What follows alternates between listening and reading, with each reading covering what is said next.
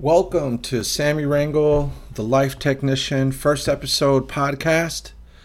I'm looking forward to a long relationship of talking about and sharing with you guys some issues that may inspire others and may lead to answers for some and may lead to questions for others. I want to thank you for joining and for your support. Since this is the very first episode, I'm just going to kind of give you an introduction to who I am and where I come from, what some of my perspectives are, in hopes that it might encourage you to tune in as I post these messages out there and hope to gain an audience as these issues are dealing with significant life issues, trauma, abuse, violence, hate, forgiveness, suffering, change, recovery, you name it. We will cover the gambit. I'll give you a little bit of a background of who I am. Feel free to look me up on Facebook under Sammy Rangel. We also have a website called Formers Anonymous, of which I am the founder of. It's a 12-step group with a 2,000 feel to it, with updates and advancements in the movement. It's a recovery group for men and women addicted to street life, violence, crime, who know something about prison, drugs, alcohol, street life, things like that. I also am the author of a book called Forebears, The Myths of Forgiveness. I'll talk about that as well at some point during these podcasts. And you can find us on sammyrangel.com or formersanonymous.org. I do want to share with the audience that as you listen, please be aware that some of the content can be disturbing, can create emotional reactions, and so listen understanding that the topics are real and may evoke strong emotion or mental responses from you. It wasn't that long ago when I discovered that I was the second child my mother had failed to kill. I was 41 years old when I realized that I wasn't alone in the abuse I had endured as a child. My family had kept this from me all these years. My mother was 5 months pregnant with me when she almost killed my 20-month-old brother, Ricky. She had beaten him with a Tonka truck. The report said his body was in massive bruises. He was losing consciousness. He had a fractured skull, and he had permanent paralysis down his body. The trail goes dead from there. I was set on the path of trying to find a brother who I thought was dead. I was sitting at my desk in the clinic as a mental health therapist waiting to see my next patient when I found this news out. As many of you may know, I had worked through a lot of the issues of things that she had done to me and to my siblings. But the rage and anger that I felt for what she had done to somebody else I didn't even know just yet, but instantly felt connected to, overwhelmed me. It threatened all my sensibilities. I knew that getting up and killing her was a viable option for me and within me. It reminded me of so many things. I was 3 years old when I was raped alongside my sister, who was 2 years older than me. From there, things only got worse. We were isolated from family. I was being starved, sleep deprived. I had no room. I had no privacy. I had maybe 3 or 4 pairs of pants to my name that were from the Goodwill, and they were army wool pants of an adult male with a few shirts.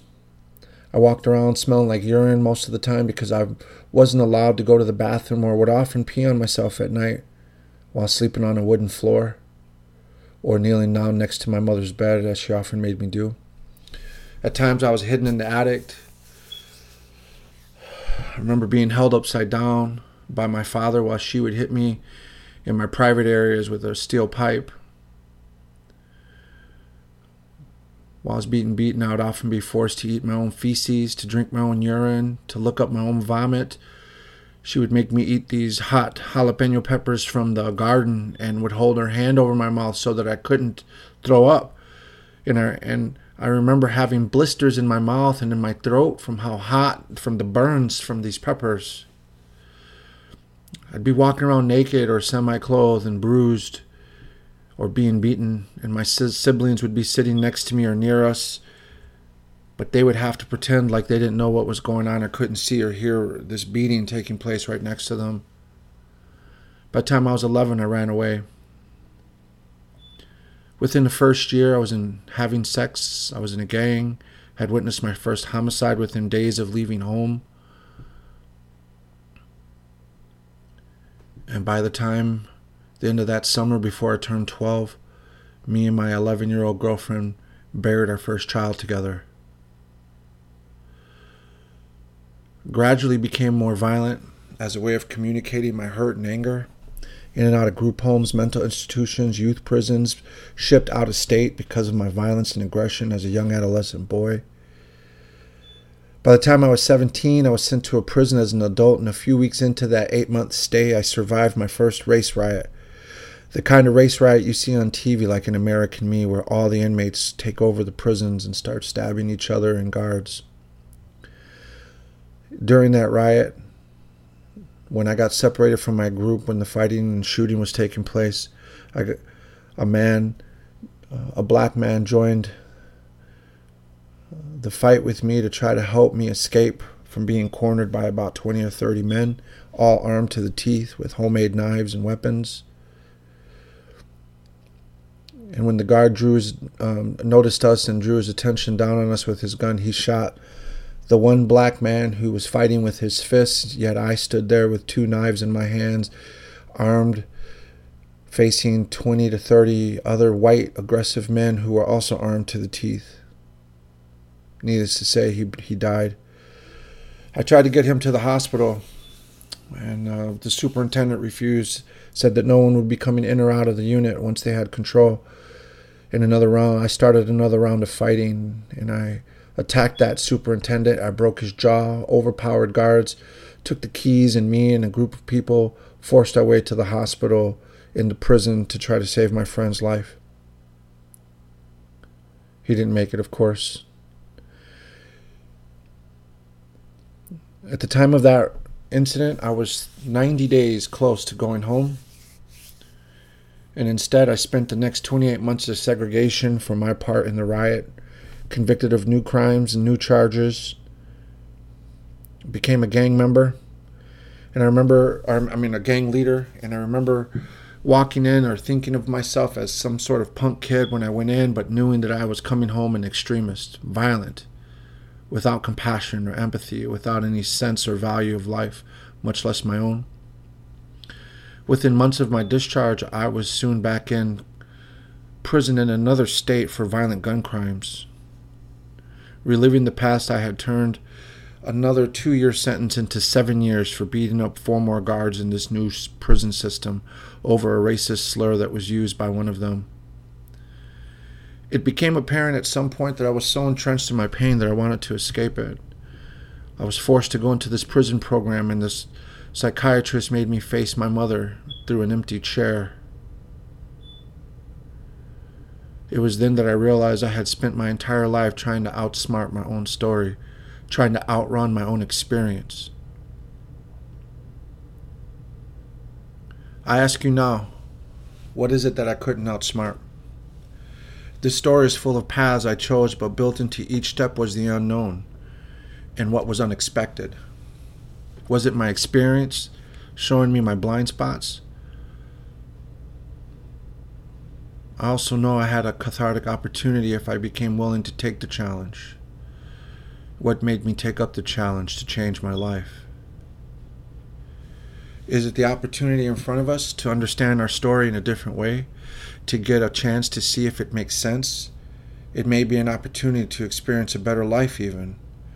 Have we outgrown or outlived the usefulness of our current positions about our past experiences? When the unexpected happens and we embrace the idea of having hope, is much possible? And by following the path, it has led to figuring out what forgiveness can offer and truly is. But it's not just through forgiveness. It's also gradually building a counter-narrative to all the old ones. A way to create a new narrative. The intent is to forgive, but it can only happen when we recreate our new narratives. The unexpected may be that what we are seeking may not come by obtaining what we think that gift is, but perhaps is by obtaining something else first that leads to that gift. We may want to consider the invitation to embrace the new story, or we will find that we are stuck until we find ourselves rewriting our stories. What I have learned is that although the details of our lives may be different, the underlying process of getting stuck in the parts of life is the same for all of us. We do not have to be victims of our own stories of the experiences of our lives, or of the way that we tell these stories of our lives. But interestingly enough, stories are the way out, and it is us who create those stories, and we hold the power to change our stories and to create the new story and the new path.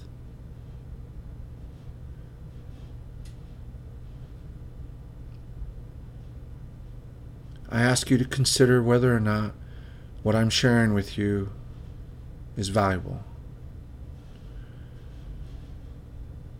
There's much more to it, but for now, that's enough. Thank you for joining Sammy Rangel, the Life Technician, Episode 1.